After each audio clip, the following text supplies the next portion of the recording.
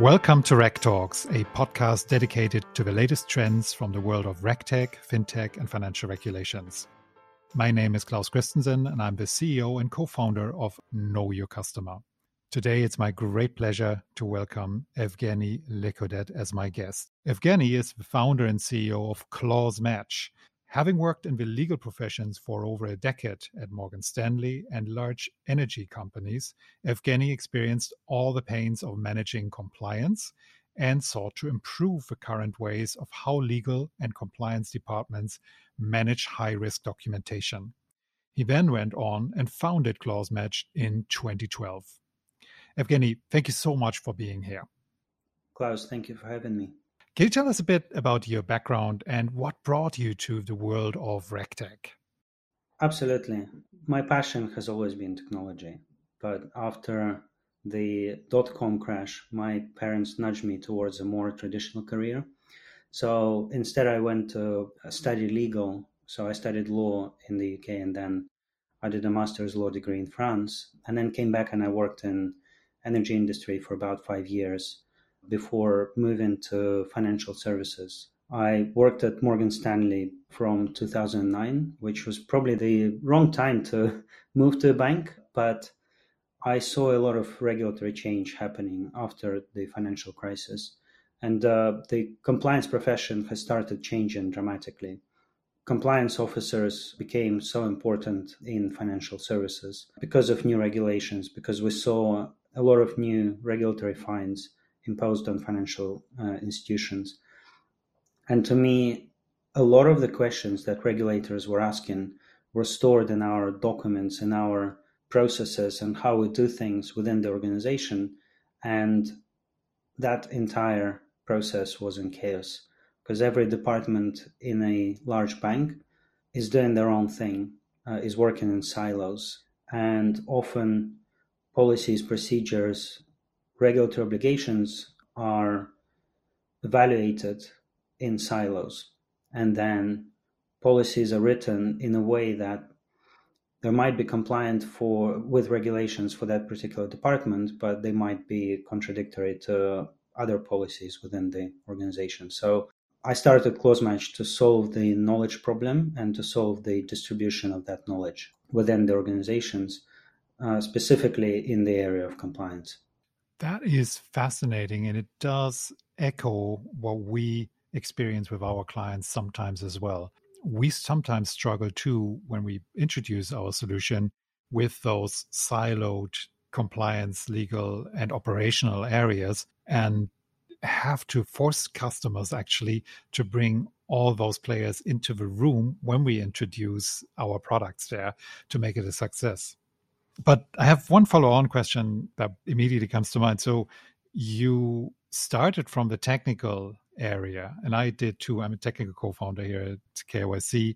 Did it work well for you to take over the CEO position as someone with a lot of technology know-how and background? I think it worked well in the beginning, especially because I could speak to our technical guys, their language. I coded as a hobby, but I never coded anything for Clausematch.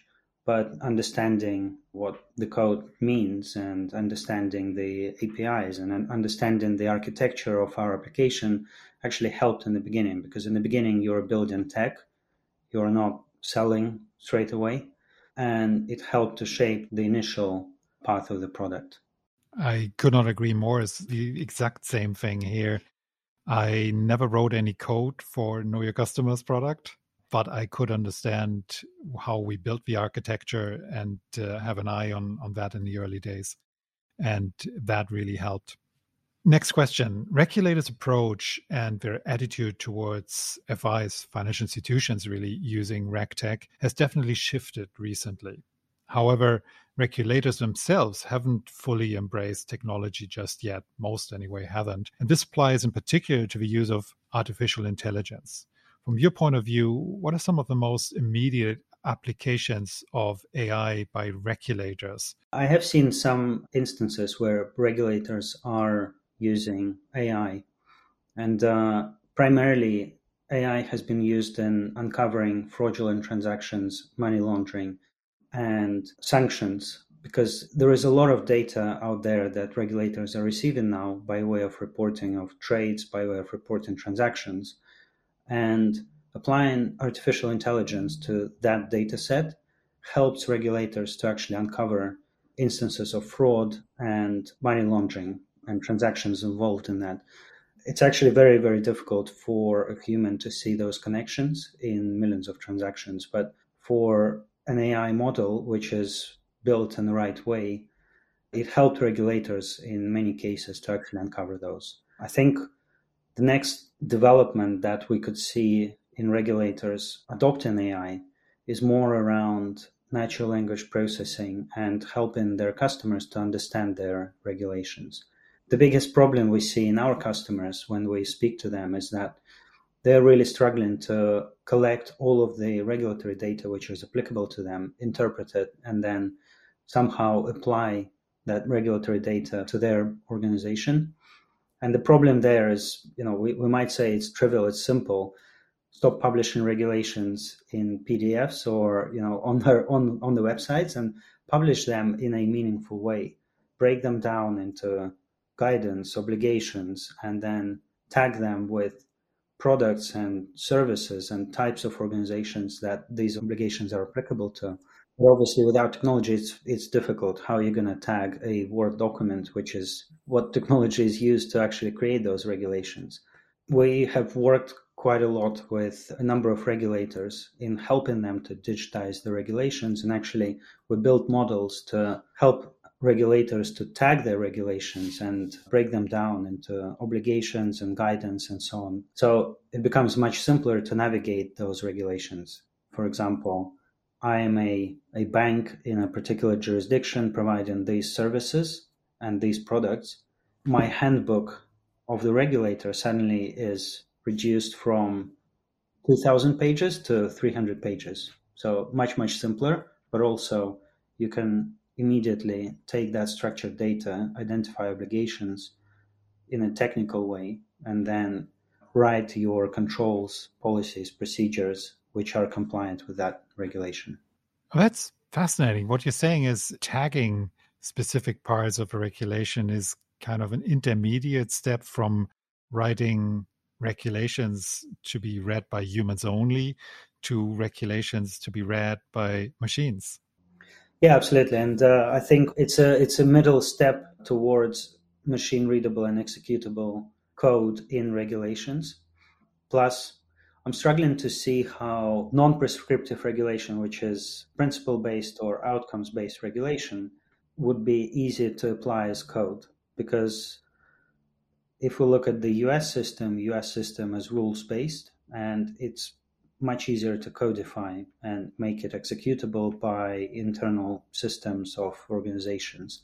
But principle-based and outcome-based regulation, which is more prevalent in Europe and the UK and some other jurisdictions, it's still subject to interpretation.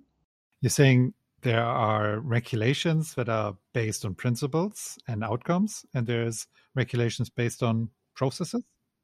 I'll give you an example. There is a simple rule in the UK: treat your customers fairly.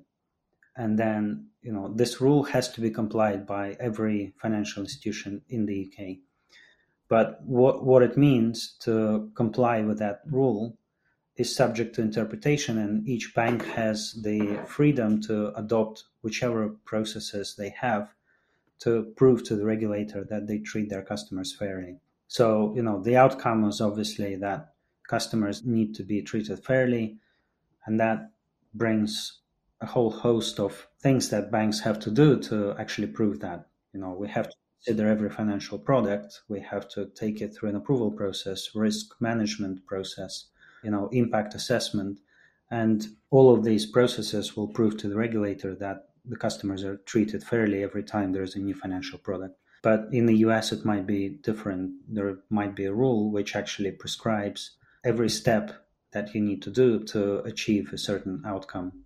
That's one of the deeper causes of differences in how regulations are written and also how regulations function in society. We see a similar thing happening between company registries. We connect to them a lot that are based on collecting information and collating it for their customers in one document that they update themselves, and you only get that one document. And more transactional company registries that are just based on whatever the company submits is just listed there. And if you want to know anything, you have to look through those document sets, but it's a wider document set. And that is usually the difference between more centralized law systems and the Anglo-Saxon system that is based on precedents.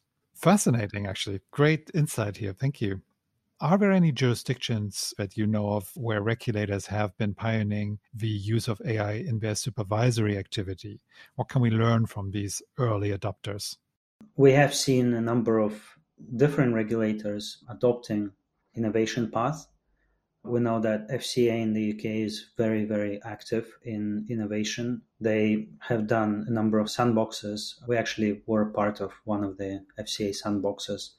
And that's where we pioneered technology to write rules in a different way. Write rules in a structured way, apply tagging and publish them via the API. Although FCA is a much bigger regulator, so obviously the adoption of that type of technology is probably slower. But we did work, and we have adoption now in one of the new regulators in Abu Dhabi, in ADGM. And we actually digitized their entire rulebook. And we now publish that rulebook via the API to the participants of ADGM. That is very cool. Thank you. We see this in our own interactions with our clients.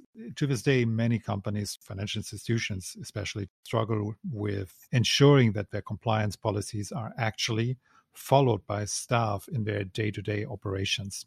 From your point of view, can technology and AI again play a role there as well?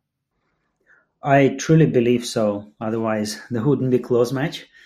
But I truly believe that this is where we're moving towards. It's not enough anymore to have a compliance document, a policy or a procedure just sitting there in a SharePoint or a shared drive or sent via an email.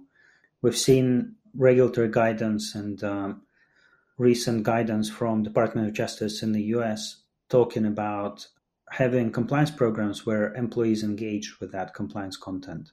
So regulators want to see that companies adopt compliance culture or compliance as part of their culture. Regulators want to see that compliance systems are dynamic, not static. And what I mean by dynamic is you don't create a document which tells the employee what to do and then not look at that document for a year and then somehow update it next year.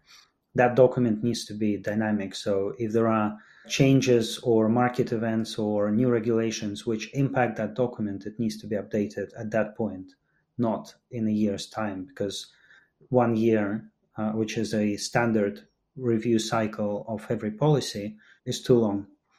And you can't achieve it without technologies. Is that something Clausematch helps with, that when the central document is updated, that their staff is somehow notified or helped to learn the new content? Yeah, absolutely. The way we built Clausematch, it's a content management and collaboration platform specifically adapted for compliance processes. So our clients use it to manage updates to policies and procedures and other compliance documents like obligation documents, for example. But also it allows to map that content at a very granular level. So let's say I've got a 20-page document, but then there are many sections which address different obligations, and then they need to be updated. But also when they get updated, they impact other documents and content. If I'm updating an anti-money laundering policy, which is global, then as a global bank, I probably have another 50 policies which are local in different jurisdictions. And then I've got 250 procedures which are linked to that. So updating just one document means that there is an impact across the globe in many different departments, jurisdictions, and many different processes which need to be updated or at least reviewed. So our platform helps with that. And then ultimately, when the document is changed, it gets published to the employee-facing part of the platform, employee-facing portal, where they always find the latest version, and we track engagement with that content. I mean, the value of such a system is immediately obvious. As a result of the rise of RegTech, I think it's clear that there are some changes to the compliance function. What do you see there? And I mean, both at the business level for the overall compliance department and on a more individual level in terms of skills that compliance professionals need today. Compliance departments are adopting technology at a very fast rate, especially in the last 2 years when we've seen people starting working from home, and suddenly it's very difficult to understand who's working on what and how things are done, how decisions are made. So technology has been on the rise in compliance, but it's been interesting to see that global banks, which in 2012 said, we can't use cloud, we're not going to use cloud, we need everything on premises. By 2016, every bank has had a cloud strategy. And actually, our platform, for example, was the first cloud solution at Barclays Compliance, which was adopted. It's been really great to see, but there is a lot more to do. And I'm seeing so many RegTech companies solving different problems, different challenges for compliance departments. And they are being adopted and they are being integrated between each other. So it's a whole ecosystem now out there. We saw the same thing happening cloud deployment versus the on-premises. In our case, we also very early on bet the company on cloud deployment. And at first it was a little bit difficult, but it got easier. Then suddenly, in the middle of 2020, the cloud systems were the only ones accessible because nobody was in the office anymore. And I don't think that is an issue anymore. But to go back on the question about skill sets and so on, what we found with the compliance professionals that use anti-money laundering software like ours, we found that the staff itself is already proficient to use digital systems because they do it every day. That wasn't really a big change. It's more on the technical side and the supervisory side that more interesting questions like the ethical use of AI, the impact of training data sets on biases, that there's a whole new skill level to be acquired on that level of staff. Absolutely. And we see that even in some contracts that we're reviewing and signing, where models and AI are involved, our customers already are asking to provide specific and detailed documentation on how these models operate and how decisions are made. And, any changes to those models need to be reported to clients. So this is becoming a more and more open issue in terms of we can't have a black box AI doing some decision making for us. We need to understand how decisions are made. I definitely see a change in that, and I definitely see the need to understand what artificial intelligence is, how it works, how machine learns, and how it makes decisions. Well, last question we ask all guests. If tomorrow you woke up and somehow you had become the global regulator, what would be the first thing you would do? And of course, why? Yeah, I talked about it. I would immediately digitize all of the regulations and provide a single source for accessing those regulations. That would have a huge impact on how much easier compliance would be across the world. That would be my very first step. Just put in the URL from the central regulator website in your products and your staff is being trained in the right way. Our platform uses the right details and everything is automated. That would be wonderful. Well, thank you so much, Evgeny. This has been fun and it was very interesting. Thank you so much for your time. Thank you so much, Klaus. And thank you for having me. Thank you for listening to this episode of RegTalks. My name is Klaus Christensen, and I'm the CEO and co-founder of award-winning RegTech provider Know Your Customer. If you liked the episode, please subscribe to the whole series and leave us a review. And if you'd like to connect with us, suggest a guest or a topic for an upcoming episode, please send us a message at info@knowyourcustomer.com or visit knowyourcustomer.com/RegTalks.